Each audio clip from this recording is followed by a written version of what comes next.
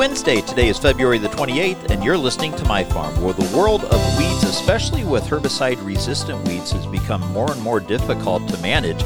There's a new bio-based herbicide, though, that may be coming to the market. We're going to talk with scientist Grant Prue from Arable Labs about the development of this new technology and what it could mean both to soybean farmers and crop producers around the world. We'll have the details after this message from our sponsor. Sponsored by Seed Consultants. Simply the best value in the seed industry. Learn more at seedconsultants.com. I'm visiting today with Grant Prue, and he is a scientist with Arable Research Lab. Grant, thanks so much for taking time to join us. We want to talk about something really exciting that's going on through Arable right now, and that is a new bio-based broad-spectrum herbicide. I guess take us back to the beginning. Where did the concept come from to start looking into this? Well, as you know, weed control is a really important aspect of agriculture and landscaping. And of course, herbicides and are the primary agents involved in weed management. And Arable, we believed that we could develop a bio-based broad-spectrum herbicide for farmers and for homeowners that was naturally derived based on renewable components. And we thought this would be a fantastic entry into that market. Doing something that is obviously environmentally friendly but not weed friendly, that seems like that could be a fine line to walk, and yet you guys have been able to accomplish that with something that is truly biodegradable, and it's soy-based. Yes, well, as you know, soy is a tremendously versatile seed, and Arable has a lot of experience taking the soy derivatives and using it in a number of different areas. And we know how to use soy-based derivatives as adjuvants and emulsifiers. And turns out that we can also find ways to make it a great herbicide. So a general defoliant, something broad spectrum. So if it touches it, it's probably going to defoliate it and kill it. Not something that you would use necessarily in crops, but to clean up the ground before.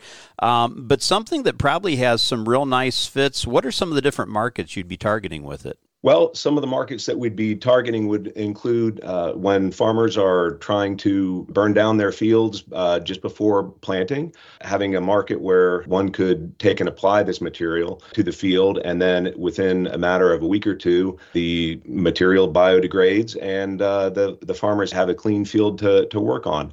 We're also looking at seeing if we can get this approved for the organic market.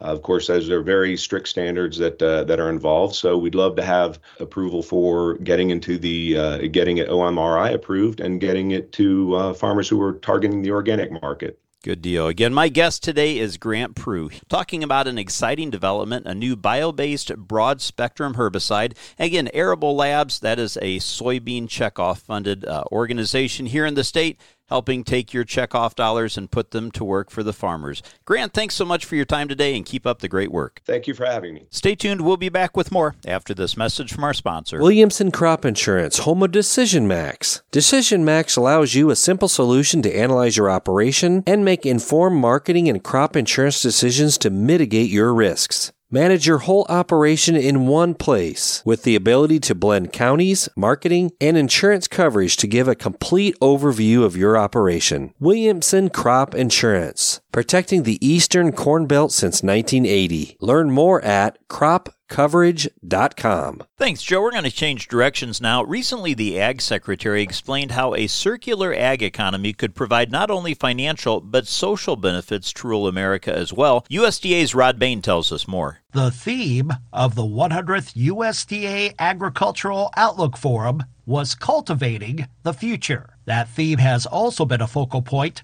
of Agriculture Secretary Tom Vilsack's concept of a cyclical economic model for agriculture, best illustrated in what is known as his whiteboard presentation. However, beyond the economic potential, the Secretary notes the significance of how this could improve the social connections in rural America. It's not just about small and mid-sized producers, as important as they are. It's not just about maintaining populations in small communities, as important as that is for rural education, for small businesses, for quality health care in rural places. It's about making sure that we have sufficient numbers of people living in those communities that understand and appreciate and live every single day community. He acknowledges that in several parts of our country, there is perhaps a lost sense of community.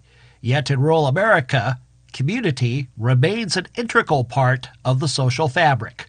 He offered an example during his Ag Outlook Forum speech to illustrate community strengthened through a value-added economic approach. I was in Colorado recently, was talking to a farmer, and he told me that in the 1980s, his family, it's a livestock operation, had to give up the capacity to actually produce livestock, their cattle operation, because of the difficulties we experienced. Family land, however, was retained through enrollment in USDA's Conservation Reserve Program. When the young farmer came of age, he decided to revive the family cattle operation. But he was smart enough to realize that he couldn't do it the way it had always been done. He knew that he had to create a more direct connection between his cattle and his customers. Income was generated via a local and regional food system. The sense of community kicked in when the small, local meat processor that served the Colorado farmer was set to close down. But because of a USDA program, this farmer said, hey, I'll take a leap.